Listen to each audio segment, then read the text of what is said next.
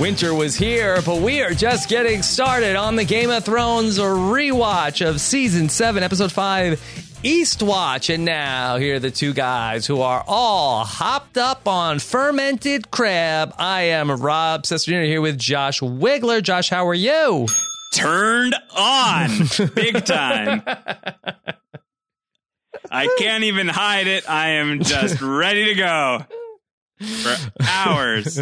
You don't need to head on over to your favorite establishment before we get into talking about the 5th episode of Season 7. It's hammer time, baby. Warhammer time, as Gendry, a.k.a. Clovis, is back after a long hiatus and a lot of peace moving around, setting up our big caper coming up next week as we are going to go hunting for a walker. Yeah, a White Walker. A white indeed. And we should say 2 weeks from now, a programming note for the people who are listening to this live. We won't be back next week. We're going to take a quick week off and we'll be back in 2 weeks. So heck of a cliffhanger to leave people on here with Eastwatch as we are embarking beyond the wall with the Eastwatch 7.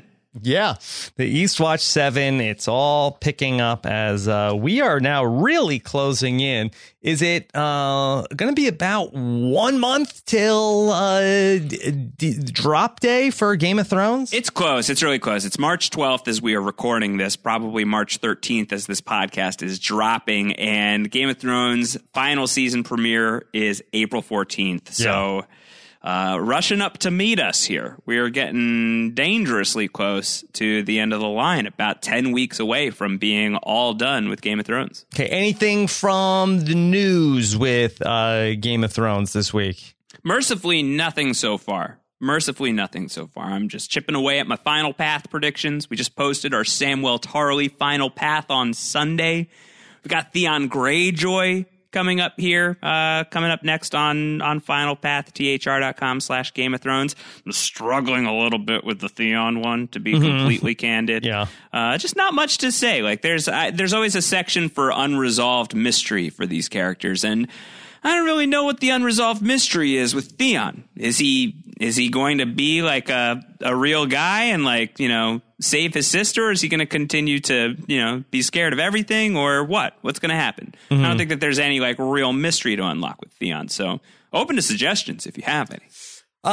Didn't you at one point theorize he was going to Castle Black? Yeah, I guess that's on there, maybe. Is the Night's Watch going to exist after the final season of Game of Thrones? I feel like some version of it ought to. If everyone's lucky enough to survive, I think the Night's Watch deserves all the money. What are they doing? I mean, if they defeat the Night King and his army, making sure that stays the case forever. There's no wildlings. The wall comes down. What are they going to rebuild the wall? They pick up litter. They really just have to rebuild part of the wall. Frankly, we'll see it in a couple of episodes from now when we get to the season 7 finale. It's a big hole in the wall, but it's not the whole wall. The wall is still there. They just gotta repair some of it. I don't know. I don't think Theon's gonna make it out of this thing alive. Is my current probably a hero's death. Yeah, I think so. Yeah. That Same sounds Yara, about right. Okay. And Euron's gonna do the thing, and Theon's gonna feel like he accomplished something, and then he's gonna die, and that'll be that. Mm-hmm. Did we talk about it last week? I liked it when Euron was doing a Theon impression of "Oh, I'm so scared." He was like, "Oh, Yara, did you see that when your brother was being a little baby?" Oh God, Euron's the worst. So let's get into this episode, which there was a big cliffhanger last week. I don't know if you remember. It looked like Jaime Lannister might drown. It did look like Jaime Lannister might drown. He was in a bad way. He was sinking to the bottom of the lake pretty quickly. Yeah. Very quickly. He looked like he was about to, hit the bottom of the lake, but no, he was fine. Bronn pulled him right out. Yeah. What's with these cliffhangers that are just resolved so neatly? Yeah. So quickly. So Jaime says to Bronn, "Hey, you could have killed me."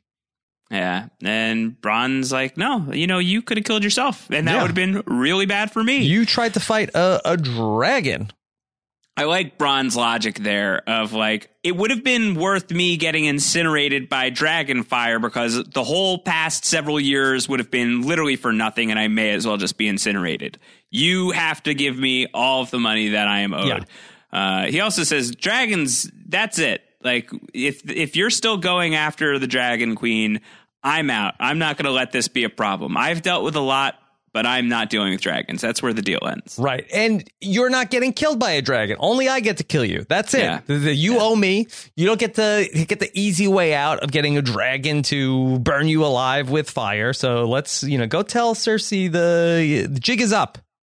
Yeah, the jig is up. That's it. It's over. There's nothing more to fight here. So that's Bronn's deal. That's the pitch he's making. He's telling Jaime, if you have to go and deal with Cersei and tell her that the war is over, you may as well just want to jump back in the river. Okay, so we see Tyrion walking around through the ash of the burned Lannister forces. This is a tough thing for Tyrion to have to this destruction on the battlefield that he helped preside over.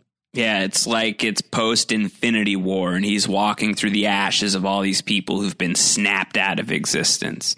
It's very dramatic as he is seeing all of these dead bodies that are totally fried, and Daenerys kind of just presiding over everybody like the war queen that she is in this moment. And I think for the first time, Tyrion maybe not feeling like remarkably great about backing Daenerys. So Dany is going to, hold court over all of the captured Lannister and Highgarden forces that are out there, or the Tarly forces. What are they? Are they Highgarden forces, or they're all defeated? The rebelling Highgarden forces. Done. Yeah. I think the people of the Reach who have turned on the Highgarden people, but also the Lannisters for sure. Yeah, and so Cersei is like, "Look, I know what you heard about me. I am not some monster that's going to come and, burn everybody alive and destroy your cities. Like, I just had to do this thing right here. But, just bend the knee and there'll be no more of this." Not everyone is down to bend the knee. Randall and Dickon have no interest. Yeah. And so you in the front, step forward. Randall Tarly says, I already got a queen. What's your queen got to do with me? I got a queen. And Randall Tarly at this point, he needed some arm twisting to turn on Lady Olenna. And yet it is, he's literally facing down the barrel of a dragon gun, and he is not willing to turn on Cersei Lannister. I don't know if that speaks towards Randall's stubbornness or Daenerys's lack of ability to close the deal. Hard to tell exactly what's going on here, or Tyrion, for that matter, not being able to convince either of these people to back down. I think everybody on the board here is just remarkably stubborn, and Tyrion is just fairly ineffective in this moment as well. Yeah. I picked up on a little tinge of the xenophobia from Randall Tarly that does not like the Dothraki savages being brought here into Westeros proper. So his hat got knocked off on the battlefield somewhere. Right. So maybe if it was, just, Daenerys Targaryen and we didn't have, everything going on with the Dothraki and even Unsullied, then maybe he could change. But, he's going to, stick with the people that were from Westeros. Westeros first. Mm-hmm. Yeah. And so, okay, well, that's unfortunate. And so they're talking about maybe that, he could take the Black. Tyrion's like trying to talk her out of what she is planning right here. Yeah, but then Randall Tarly's like, I'm not taking the Black. And Tyrion's like, God, just take the Black. Yeah. So he's not even going to take the lifeline here. Daenerys is not going to imprison people. She is, very established track record, is anti-chains, does not want to see anyone in chains. So she'll just incinerate the guy. Yeah. And then Dickon says, what about me? You're going to have to kill me too if you kill my dad. And Randall's like, nope, don't. No. Yeah. Dickon. Yeah, this move from Dickon Tarly is about as dumb as the entire first season of the Umbrella Academy. It's just a very bad choice all around. Yeah, and Tyrion's like, no, this is a bad idea. This is a bad idea. And they say, nope, no, it's a good idea.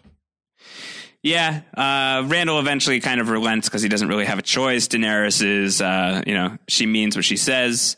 At the very least, she's not going to behead anybody. Tyrion's like, listen, if you start beheading entire families, and Dany's like, oh, no, who said anything about beheading anyone? She's going to burn them alive. She's going to burn them alive. Dragonfire. Yep. And so Drogon has like amazing like pinpoint accuracy that Daenerys could just say Dracarys, and like he knows like immediately who like he didn't accidentally like go after the whole like all the prisoners or anything like that. He knew exactly. Yeah. I mean, Drogon and Daenerys are very in sync these days. I think that they're connected. They're bonded. Drogon knows what Daenerys wants, and he acts accordingly. She doesn't even point to them. It's just like, boy, that's a well-trained dragon. It's a very well-trained dragon. Yes. And that's a wrap for Randall and Dickon Tarly. Yeah, and still to be determined how Samwell Tarly is going to react to all of this. They talk about it a little bit in this episode of like, oh, is that the guy whose brother and dad just got burned to bits? But Sam himself has not discovered this news, and in the final season, you got to imagine he's going to find out pretty quickly when he meets Daenerys at Winterfell. Curious to see how that's going to play out. No love lost between him and his father, but this might be a little ugly. And while a sad ending for Randall and Dickon Tarly, all of the captured Lannister soldiers immediately bend the knee to Queen Daenerys. I mean, it's effective in the moment, but you do wonder, like, how effective will it be long term? How effective is it going to be in the grand scheme of things if this is the way that Daenerys plans to rule? I think we should take note of Tyrion's concern. If Tyrion at a lot of times is like an avatar for us, right, where, he's supposed to be the level-headed guy in the room. If he's concerned about this, I feel like we should be concerned as well. Right. And, in hindsight for Randall and Dickon Tarly, like, we don't think that the Lannister soldiers are fighting for Daenerys now, right? I think that these people are probably now part of the crew, would be my bet. I would expect so right? Like, what's she going to do? She's just going to like... Lannister army? The Lannister army is going to fight against whatever sellswords Cersei brings in, and they're going to fight for Daenerys? Well, I think that whatever is left, I think that the people on the battlefield here are probably now part of the Targaryen fold. How otherwise they're all dead. Like, they're not just getting released. They're not just getting sent back. Dany and Drogon are going to leave. Yeah, they have to. I mean, they have to have found some way to enforce this. That's ridiculous if they haven't. I think it doesn't matter if the Lannister army is torched or not, because the Golden Company is on its way, and that's going to be the thing to fear. Like, that's still a Lannister army. Be interesting to see if we see these like Lannister red cloaks out there, who they're fighting for. Yeah. Ed Sheeran. Mm-hmm. Yeah. Noah Syndergaard. Yeah. You don't think Ed Sheeran got torched, do you? Nah, he's fine. Okay.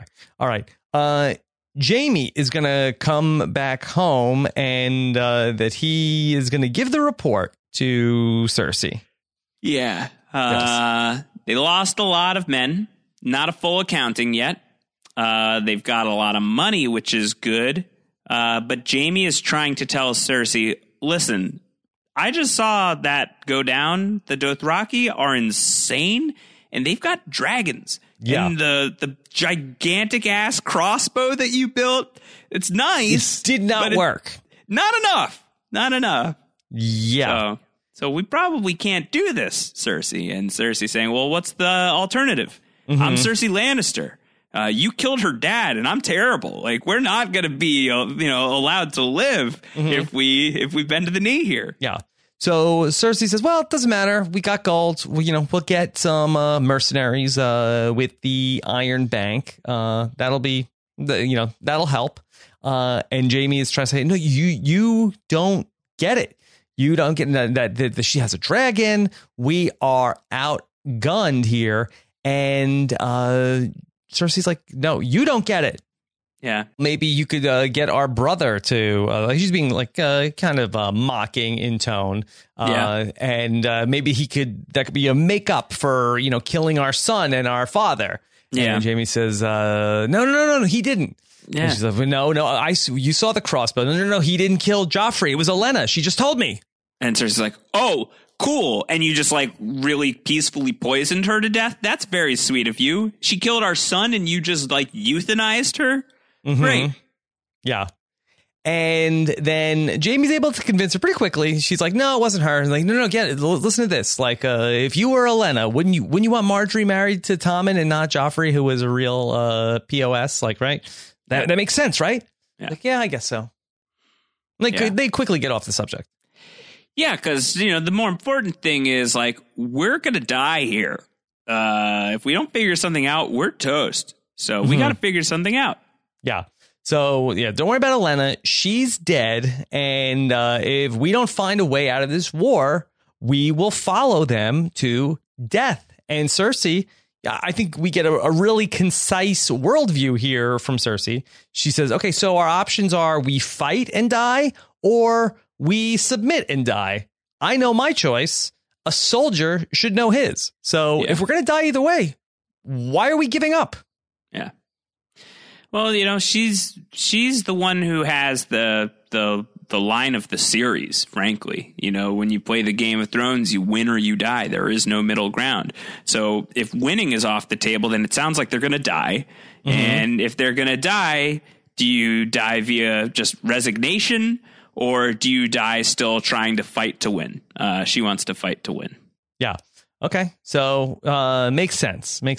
Okay. We see Dany return back to Dragonstone, and Jon Snow is going to get buzzed by Drogon landing in front of him.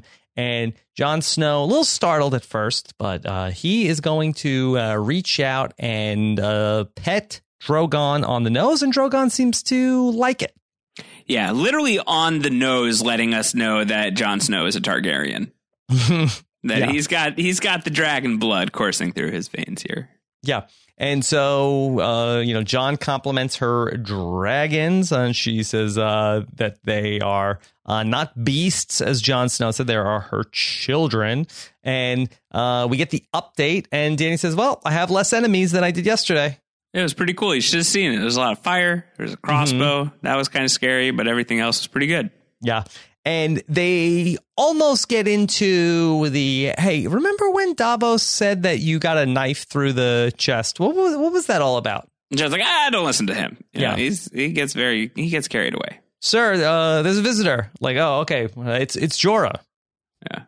Jorah's back. That's right. Jorah Mormont, freshly cured of grayscale. He's got like Jack Nicholson in The Shining hair going on in this moment. Super windy at Dragonstone this day. Very windy, very windy. He looks like he has spent a fortnight at the Overlook Hotel as he is kneeling before Daenerys, ready to return to her service. And she gives him a big hug. So she's fairly fearless, Daenerys. Okay. Meanwhile, back at Winterfell, we're going to see Bran sending out some ravens on a scouting mission, sends them over the wall. They find the Night King, and they are scared. Yeah. It is not impossible that when the three-eyed raven once told Bran Stark, he said, you will never walk again, Brandon, but you will fly. Mm-hmm. Is this the flight? Is this him flying? Does this count? Maybe. So maybe. Boy. Very, very underwhelming. It will be very underwhelming if this is all the flying that Bran Stark does and he doesn't warg into a dragon. If that doesn't happen, it's going to be very, very, very frustrating. Like, technically, the three-eyed raven will have been right. Don't even put this thought out into the universe. I mean, you have to consider it as a possibility. Going back through this season, I'm really enjoying season 7 of Game of Thrones. I'm having a really fun time rewatching it again, having binged it and now watching it again in such short order in episode by episode order. I feel very good about where we are heading into the final 6 episodes, that I think Bran Stark warging into a dragon would be at like the center of my bingo board. But if they really want to screw us over, they could just say, yeah, well, he flew in the Ravens. That happened. Mm-hmm. Does that not count? You should make the Game of Thrones bingo board. Final season bingo board. I don't have like the graphic design skills to do it, but if someone wants to team up with me, reach out. Okay. All right.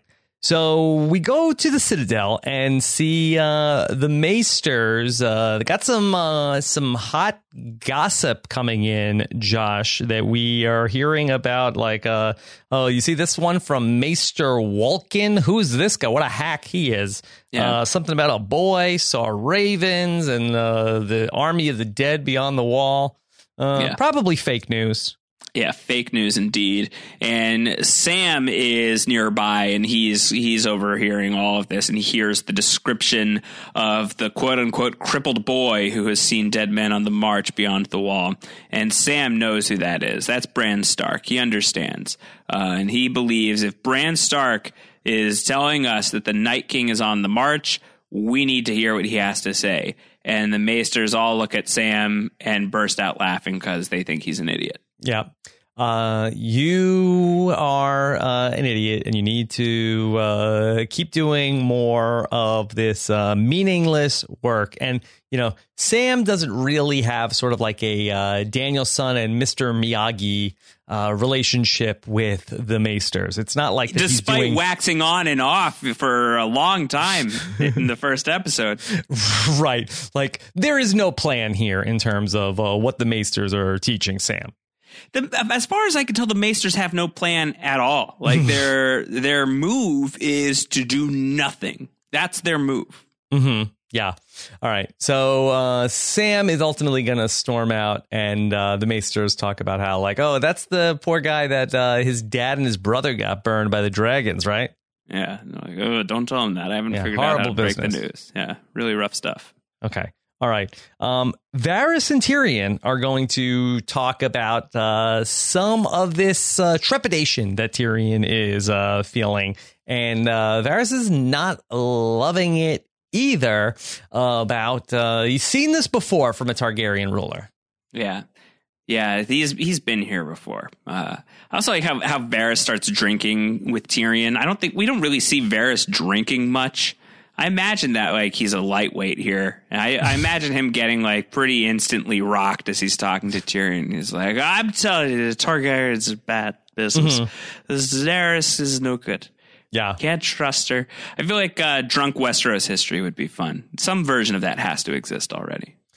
I think so. I think we'll do a YouTube search. So, Tyrion tells Varys, Daenerys is not her father. And Varys, reassures him, like, no, she won't be, not with the right counsel. But you got to make her listen to you. Yeah. If you're here, if you're listening, if she's listening to you, I feel good about the future of Westeros. But if she's not taking your advice, then we're in a little bit of a bad way, seems to be the subtext.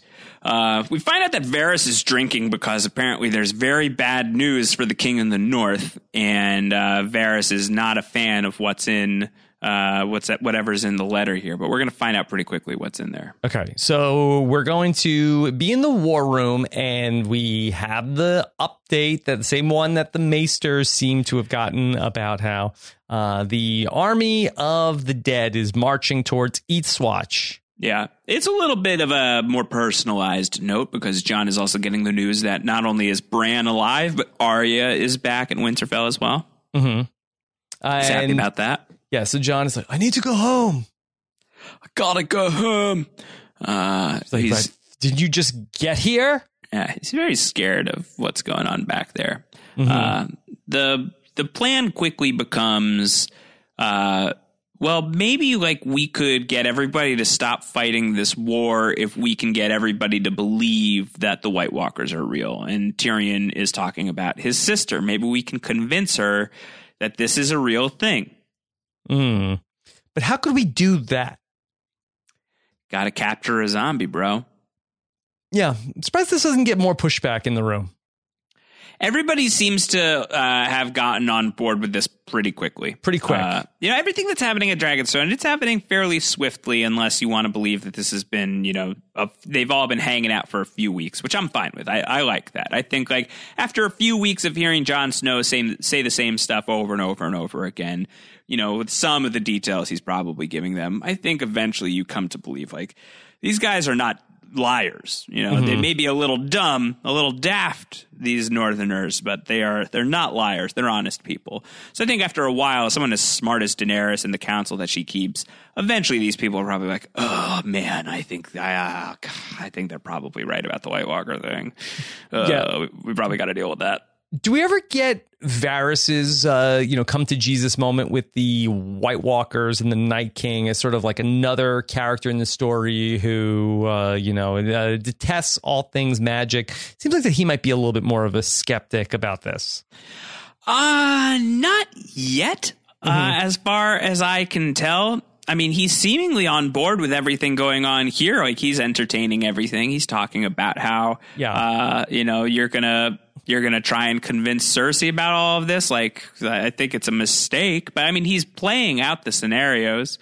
I think Varys is going to find out for sure that this is legit soon enough. So, yeah. Okay. He obviously has an understanding that magic is out there in the world. So there's, he's not one of these skeptics that thinks that there's no such thing as like sorcerers and stuff like that. So I guess he's seen it all already. So that this isn't the hardest thing in the world for him to imagine. So yeah, I think so. We'll bring a White Walker back, and then we also have to make sure that Cersei is going to grant us an audience and not murder us the moment that she shows up. How could we do this? Tyrion will take care of that. He'll take care of that if he can get into King's Landing.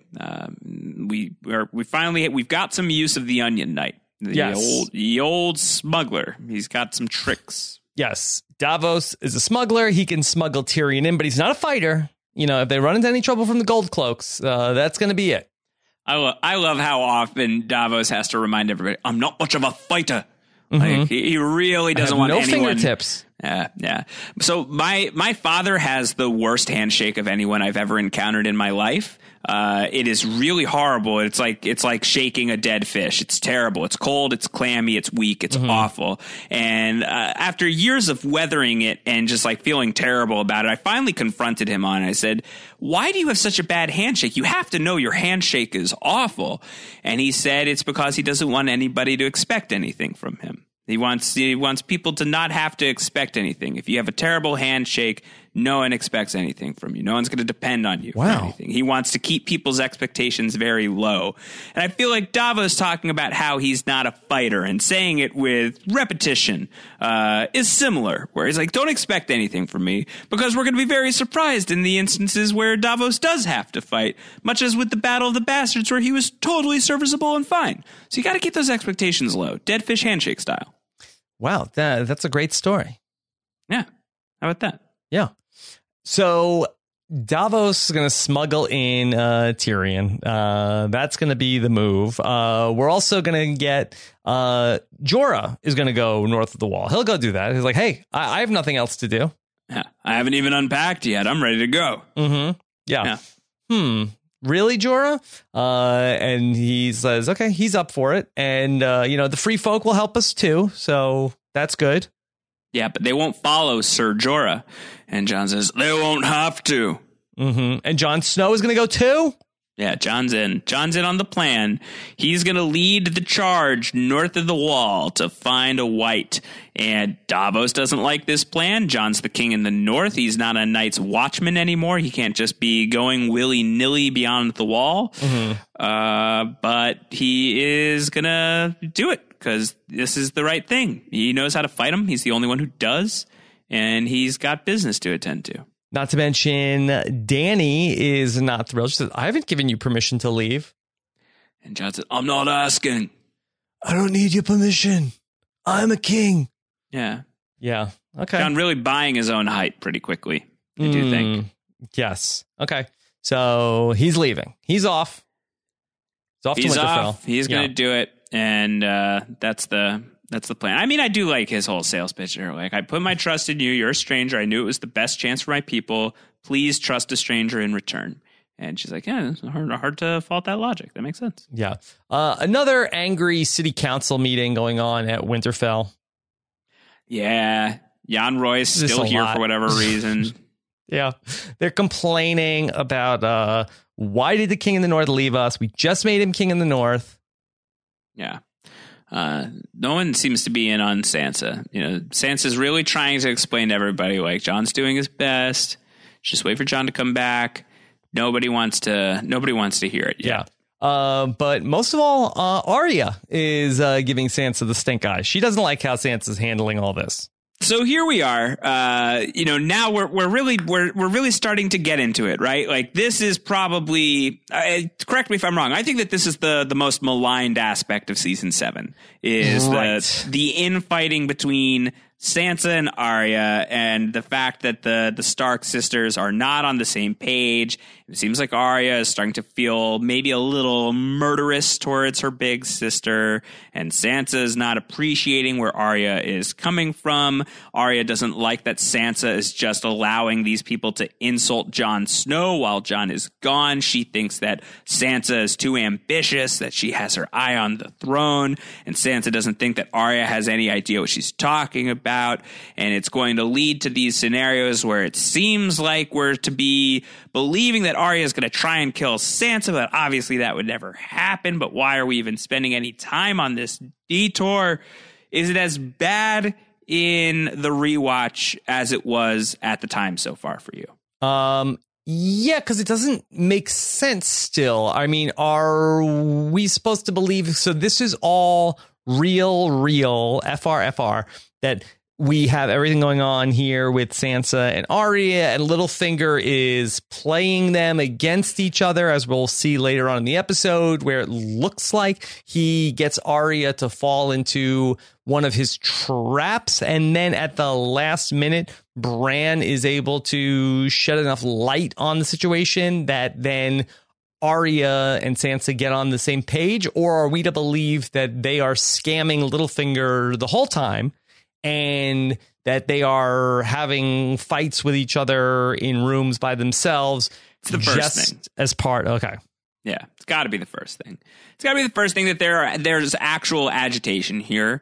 I think that both Sansa and Arya have a lot of reasons in their lives to be very angry, very damaged, looking for somebody to blame.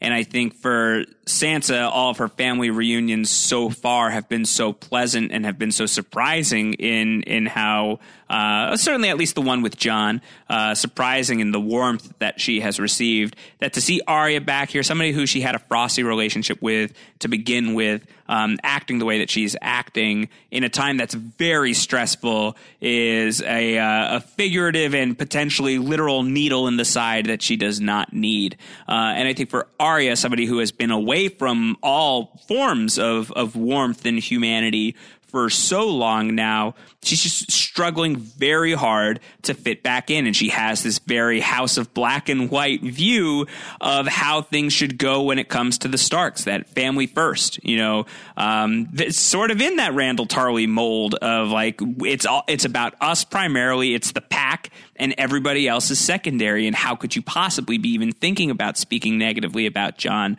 So I understand where the conflict is coming from for both of these characters, but the scenes are unpleasant. I think that the scenes are just, no one likes watching these two characters going at each other the way that they are. And it's resolved in a way that's so confusing that it causes these scenes to kind of play confusingly as well. Right. Even the Sansa and Jon scenes that we talked about from last season and in their reunion, Sansa and Jon would sort of butt heads, but sort of at the end of every conversation that there would be some sort of like, you're right. I should listen to you. Okay. Right. I'm so happy that we're back together. And we don't get any of that with Sansa and Arya in these scenes. There seems to be like some, genuine disdain after everything they've been through, all the family members they've lost, that they're back together and, at each other's throats because of this like palace intrigue at Winterfell. Yeah. Yeah. I mean, I think to a degree, I think some of it is understandable for the characters. It's unfortunate to watch, and I think it's portrayed in a kind of clumsy, sloppy way. I do think that this is the weakest material in season 7. Okay. All right. So we are going to head over to the beach and at King's Landing. Yeah. And here we go. Davos and Tyrion are going to park on the shore, and they're going to go their separate ways. And Tyrion says, hey, you're just going to leave the boat here? What happens if somebody takes the boat? And then Davos says, well, then we're screwed. Yeah, he says it with the F word, and it's very funny. Yeah. And they have another great moment when they're landing on the beach, too, where Tyrion is back in King's Landing for the first time since season 4. And he says, the last time I was here, I killed my dad with a crossbow. And Davos says, oh, well, the last time I was here, you killed my son with wildfire. Yeah. It's like, wow. There's a lot of reasons for grudges between these characters on this show. Yeah, there's a lot of that, especially when we get to the last couple of minutes of the episode. A lot of like, hey, you did this to me. You did this to me. You did this to me. So we're getting the fast version of that with all these characters here in the end game. Okay. Bronn is going to be leading Jaime down into the dungeons beneath the Red Keep for a little bit of some sparring practice. And Jaime's like, this is weird. Is it my birthday? Why are you acting strange? Happy name day. No, it's not. It's a surprise, though. Hey, it's Tyrion. Tyrion's here. And for the sake of the surprise of the scene, we, the audience, are robbed the first reunion of Tyrion and Bronn, which is a real shame. Mm-hmm. Like, how did Tyrion arrange this? We never get to find out, which is kind of sad. Okay. And so we see Jaime and Tyrion back together, and Jaime is not thrilled. No, he doesn't like this at all. He hates Tyrion. The last time, he parted ways with Tyrion, and it seemed like it was going to be fine. And then Tyrion killed their father, and Jaime promised he would cut him in half the next time he saw him. And he wants to make good on that here, but Tyrion is trying to talk some sense into Jaime. Yes, I think it helps that Jaime does not seem to have a real sword, has only the sparring sword. Tyrion says that would take a minute if you wanted to do that. Tyrion's trying to explain, like, no, you don't understand. He's going to execute me. I was innocent. Jaime's like, let's cut to the chase here. What do you want? I think this is a sad part of Tyrion's arc that comes up again later in the season when he sits across from Cersei, is he's really trying to get his siblings to understand where he's coming from and to like acknowledge that he had it rough growing up, that he was always on the wrong side of his father for reasons that were completely beyond his control. And neither of them have any interest in hearing him on it. You know, this is just like this wound that he is going to have to learn how to live with the idea that he'll never get it resolved the way he wants it resolved. Very sad, really sad for Tyrion. Yeah. Tyrion tells Jaime how Daenerys is going to win the war. You have to see it our way, but she is willing to suspend the hostilities if Cersei agrees to something. Yeah. And Jaime says, if you want Cersei to bend the knee, ask her yourself. And Tyrion says, that's not what she wants, at least not right now. She has some more urgent business to ask you about. Okay. Meanwhile, over in Flea Bottom, Davos is heading over to the blacksmith shop, and he finds somebody that we have not seen in many years on Game of Thrones. It's the return of Gendry. Gendry's back again. Yes.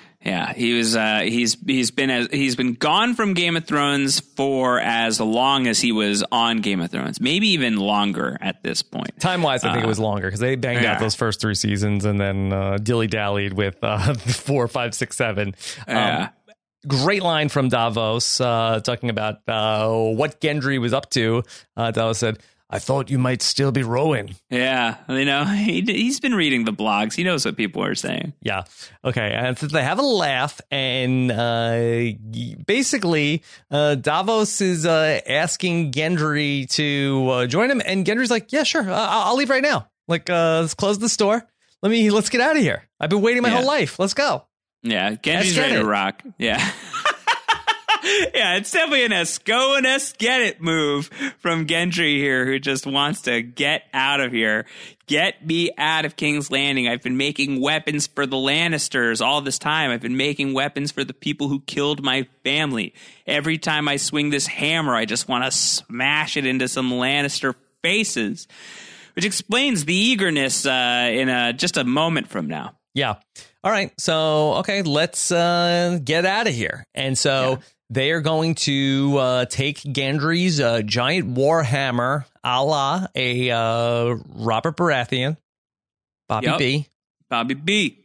And they're going to head out to the boat and about to make a clean getaway. Just have to wait for Tyrion. But here comes two of the gold cloaks. Yeah. And here's, Riff and Raff over here showing up. It was like, what do you got there? Yeah. Some fermented crabs. I can smell them from here. Yep. So Gendry's warhammer's in the boat. They like throw the like blanket. Is that a satin sheet that's covering the fermented crab in the boat? Yes, a red satin sheet. And they throw that over the warhammer and says, "Oh, look at this fermented crab." Yeah. It gets you going. It gets you going. Also, first up, that actually Davos bribes the guys. That Davos, he's done this before. I don't know if he tried to do like a low ball offer on the negotiation of 5 gold dragons, but it's 15 apiece for those guys. And then they come over to look at what Davos is smuggling.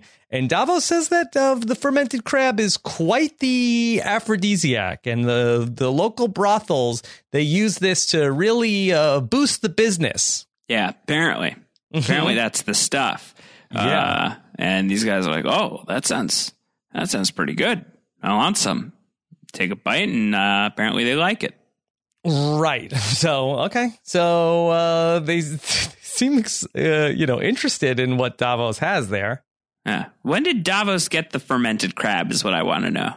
Also, do you think that the fermented crab might have been a placebo? Maybe. I mean, like we said, I took some at the start of the podcast, and I've been hot-blooded the whole way through. So I think it's working. Yeah. Okay. Davos says, all right, hurry over to your favorite establishment. You put a hole in that chainmail.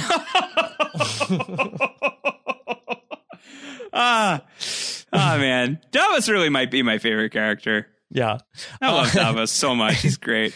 And then Tyrion ends up walking out and like walks past the gold cloaks. And it's a little like of a comedic moment where the gold cloak's like, hey, dwarf, wait, what? And then Davos is like, oh, don't try anymore because you got to wait to see how the first bite hits you. And then we're going to start to get into it with Tyrion, and Gendry knows it's go time. It's go time, and he just picks up the hammer and just smashes these people to bits. Annihilates these guys. Faces destroyed. Faces no more. Like, okay, let's go. All right. So we go back to the Red Keep, and we see Cersei is, once again meeting with Qyburn. And Jaime said, why is Qyburn always here? He's helping out. Yeah. Okay. The hand of the queen. He's her guy. Okay. All right. Cersei knows that Jaime went to go meet with Tyrion. Yeah, she knows everything. Takes it well. Yeah. She thinks Bronn needs to get a demerit. Yes, punishment for Bronn for betraying Jaime again. But Cersei knows everything, and that she is on board with the accommodation of the Dragon Queen. Yeah, it could be in our immediate interest. She's got the numbers. It's a numbers game. And to beat her, we got to be clever. Yes. So a minority split vote is what she's thinking. Yes. So as a bad actor, she is very much in favor of the, face-to-face summit with the Daenerys to buy her some more time. Classic move. Good plan. Just listen, these are scary stories that they're slinging about right now about dead men and dragons and dragon queens. These are terrifying times. If you can buy yourself a little bit of extra time to figure out what the heck is going on, yeah, do that. That makes sense. You got to get the Golden Company here too. So that's going to take a minute. So buy your time. All right. But Cersei has another bombshell to drop on Jaime. Says she points to her stomach. They've got some more Golden Company on the way. Check this out. Look at this. Look at this. Baby in here. B.O.B. Yep. And Jaime's, well, who are you going to say is the father? It's you, silly. What? You silly Billy. You're the dad. Yeah. And remember what our dad used to say about people? What did he say? The lion does not concern himself with the opinions of sheep. Unless the lion thinks he's a sheep, like Lambert, the sheepish lion. That's a whole different story. Yeah, great story, though. Okay. Cersei's baby, how big of a deal should we be thinking about this going into season 8, Josh? Yeah, I mean, I've had a lot of thoughts on this. I think that Cersei's pregnancy is likely to be a big deal for the resolution of her character. I think it is a point in favor of her ultimate survival, of potentially being imprisoned, but the baby surviving. But that's just because of the instinct of like, well, Game of Thrones isn't going to kill, a baby. Like Game of Thrones isn't going to kill a pregnant woman. And then you have flashbacks to the season 2 premiere where they killed a baby, and the Red Wedding where they killed a pregnant woman. So is that enough to buy Cersei out of a fatal fate? I don't think so. Ultimately, I think I've speculated a little bit that Cersei's pregnancy could play into the Arya Stark end game. We don't need to fully relitigate that here, but I think that could actually have some impact on how things might land for Arya, and I think for Jaime, who has been speculated to for a long time now to close out this prophecy of the Valonqar, which is the younger sibling in Valyrian, that Jaime has been speculated as the person who's going to kill Cersei someday. I think that him becoming not just the Kingslayer but the Queenslayer and potentially killing his own child as a result would just add to the insane tragedy of Jaime Lannister.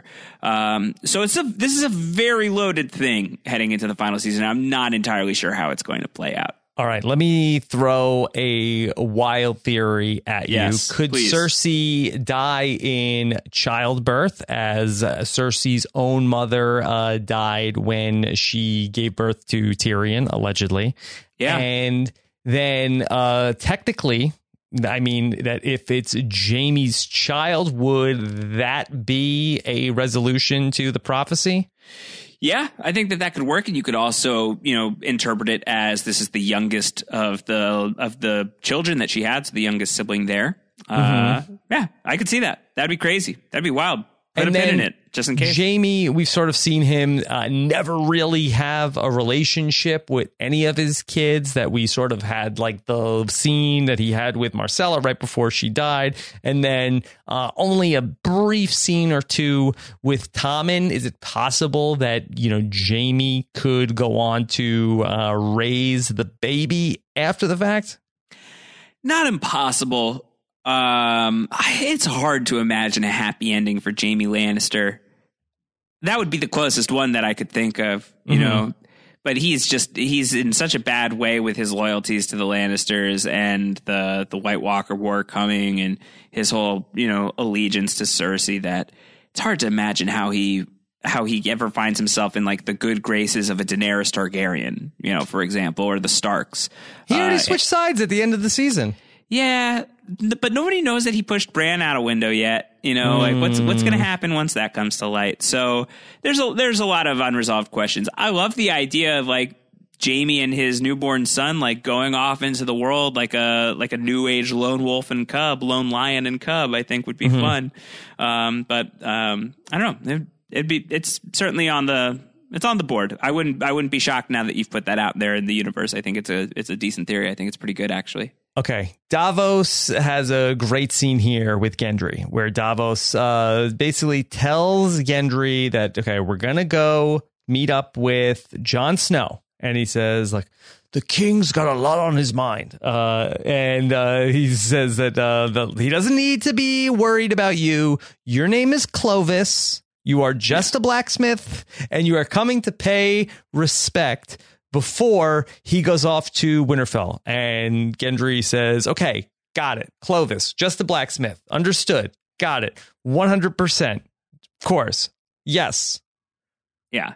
And then he meets Jon Snow, and Davos says, hey, Jon Snow, this is Clovis. And Clovis says, yeah, just kidding. I'm Gendry. I'm Robert Baratheon's bastard son. Yeah. Yeah. Clovis is not real. That's not. Why, you little Gendry? Clovis Field. Busted. That's not happening. I'm Gendry. Bobby B was my dad. Yeah. It's a funny exchange where Jon says, you're a lot leaner. Gendry says, you're a lot shorter. Kit Harington shade. Yeah. I think that's fine. Kit Harington has a lot going for him. I think he can handle the height humor, especially if it's like baked into the show. That's fine. Yeah. These guys are like best friends immediately. Yeah. Okay. So they hit it off, and we both have heard stories about that. And Gendry is up for the battle. That he has a warhammer. He can handle himself, Davos says. Yeah, he's a fighter. Yes. He's good at fighting. Not like me. I'm bad at fighting, but he can do it. Mm-hmm. And Davos says, like, nobody mind me. All I've ever done is live to a ripe old age. Yeah, and he says it's better to be a coward for a minute than dead for the rest of your life. Mm-hmm. It's more of that dead fish handshake logic. Yeah. Okay. So we see Tyrion with Jorah, and they have a little bit of a reunion. It's nice. I like these two together. I think it's fun. And Tyrion saying, this is the coin that Mr. Echo gave us, and it was gonna pay us for the rest of our lives.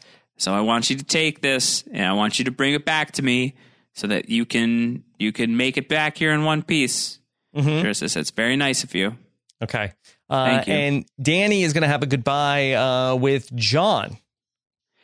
Yeah, and Jon's, it's sweet where Jon says, like, the good news, if I don't come back, you don't have to deal with the King of the North anymore. And she says, but I like the King of the North. Yeah, okay. Jon wishes Daenerys good fortune in the wars to come. Classic goodbye. It's what we say all the time to each other when we hop off the podcast, the part that we don't record when Rob and I get off the line. Mm-hmm. All right. So Jon is off with Jorah. Yeah. Okay. All right. Citadel. Sam is he's cracking. He's displeased with the whole thing. He doesn't like that he's getting shut out by the Maesters. He's really seeing red to the point that he's not even really listening to Gilly, who is reciting all this information from all these books that she is reading about the High Septon Maynard's bowel movements and annulments and Prince Rhaegar's annulments, and Sam cuts her off. And if he hadn't, he would have gotten some key information a little bit sooner than he ends up getting it. Yeah, classic Sam-splaining everything to Gilly. Meanwhile, she has all the information right in front of her. Yeah, Gilly's the princess who was promised.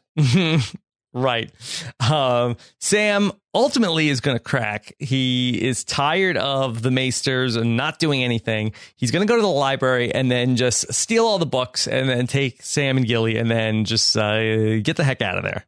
Get out of there. Yeah, they're done. They're going to head back to the north. He's finished. Okay.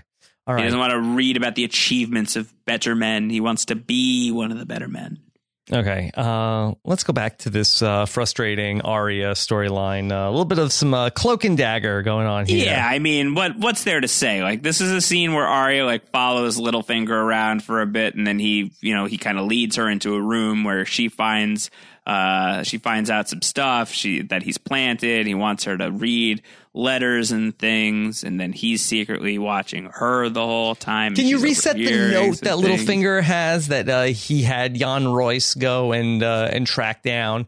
And yeah. I mean, it's what Sansa wrote back in season 1 after Ned got captured, and Sansa's trying to get everything to be resolved neatly. and its father's been charged with treason, and you need to bend the knee, and you need to help everything going on, otherwise our dad's gonna die.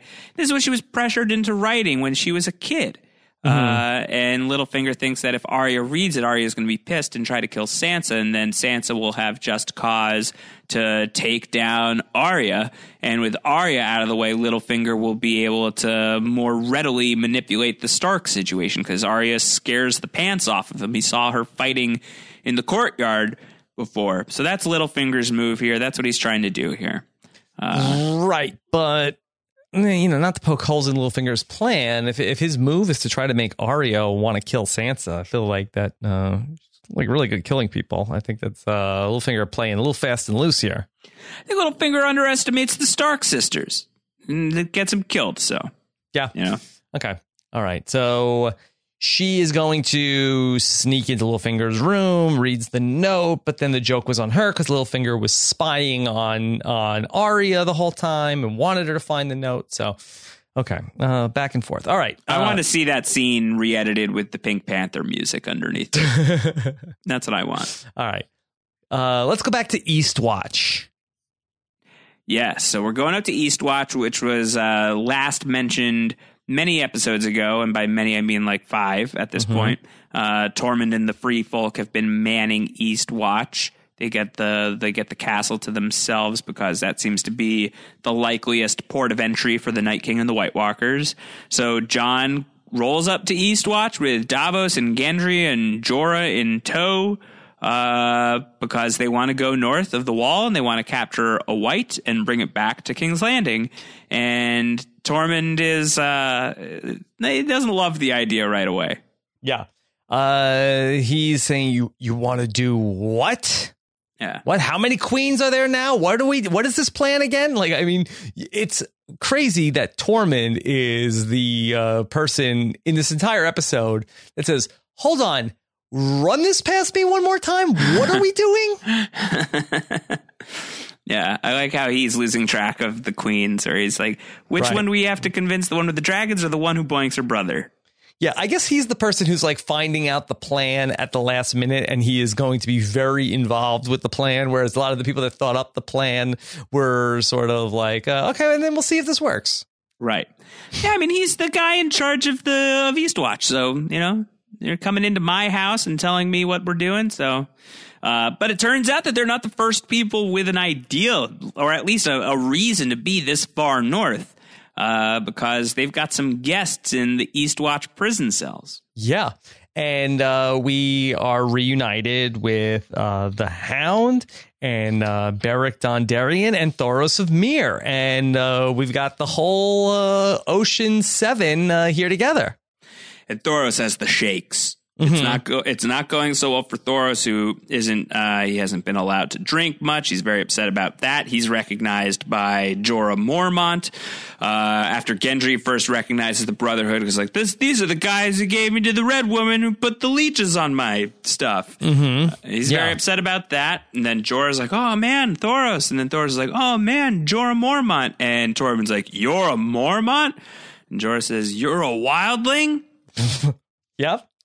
And Beric says, we all hate each other. This is great. We're at the edge of the world, the edge of extinction. We're all here. We hate each other, but we're here for the same reason. Yeah. We're doing what? We're going to go look for a White. What? Yeah. It's Rise! It's Crab! I would love Reem Daly and Keith to find the fermented crab. I'd be very concerned about what would happen next. Oh, no. Yeah. All right. As long as Chris doesn't find it. Oh, God. Oh, God. Warhammer. Okay. Oh, God. All right. Josh, so we are going to be setting up a much better cliffhanger this week. Not quite a conventional cliffhanger, more of like a to be continued, speaking of Keith.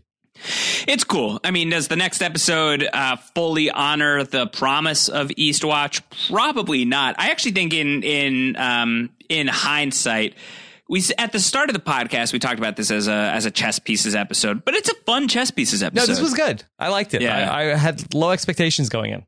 And it has a cool ending. It's got this real energy to it as everyone's like charging off into the unknown, and the future is bleak possibility. And the result is relatively bleak as well. It's just maybe not as exciting, or as airtight, perhaps. But I don't know. We're gonna talk about Beyond the Wall as our next podcast 2 weeks from now, and we'll get to reevaluate it with hindsight. Really, not a lot to reevaluate in terms of what we know will happen in the following episode, because we only have one additional episode to judge it against. Beyond the Wall. But I think with a year and a half on from having seen that episode, I'll be curious to see what we think about it. Okay. All right. Anything else from Eastwatch? Nope, that's all I got. Yeah, we just, send everybody out the back door and then out into the freezing cold. And we're going to see what happens to everybody next time out. What do you feel like is the promise that is unfulfilled in the next episode? I don't know. I mean, I think that Beyond the Wall is not a super fondly remembered episode of the show. I think that I think a lot of people had issues with Beyond the Wall. I do think when you think about like the penultimate installments of Game of Thrones seasons, which are typically the most exciting episodes of a given season, is it bottom of the barrel? It's either bottom of the barrel or second to last, depending on how you feel about the Dance with Dragons in season 5. And I think most people think about Hardhome kind of, sort of filling that spot, even though it comes an episode earlier. I think a lot of it comes down to like people's issues with the Raven flight path and all of that. So we'll see. We'll see if we feel that same way. I think that there's some people who are really low on this episode, and not a ton of people who are massively high on it. So I'll be very interested to see what we think about when we encounter it together. Yeah, I think I remember it being better, and I feel like that the finale was underwhelming, but that could just be. It's been a minute. It's been a minute. Okay. All right. So that's what we're going to do in 2 weeks. In 2 weeks, everybody. 2 weeks. Put a pin in it. You've got a little bit of time before we get back. Hang in there, everybody. 2 weeks. It'll be great. It'll be great okay. when we're back. Of course, Josh Wigler will be publishing so much Game of Thrones news that you'll think that he was hopped up on fermented crab for weeks. Yes, it was. Yeah. Yes. Go ahead and follow all of that either on Twitter at Round Howard or at thr.com/Game of Thrones. I am at Rob Sesternino. I have been talking about The Walking Dead with Jessica Leese. And how's you can that follow. going? It's fun. I mean, I think we've had fun covering this back half of the season. Yeah. Lots to talk about Henry, about Alpha. Yeah. The Highwaymen. Yeah. The Highwaymen. Movies. Yeah. Freaking Highwaymen. Yeah. All right. So we will talk to you again, Game of Thrones, in 2 weeks as we are inching closer to the Game of Thrones season 8 premiere, if you can believe it. Take care, everybody. Have a good one. Bye.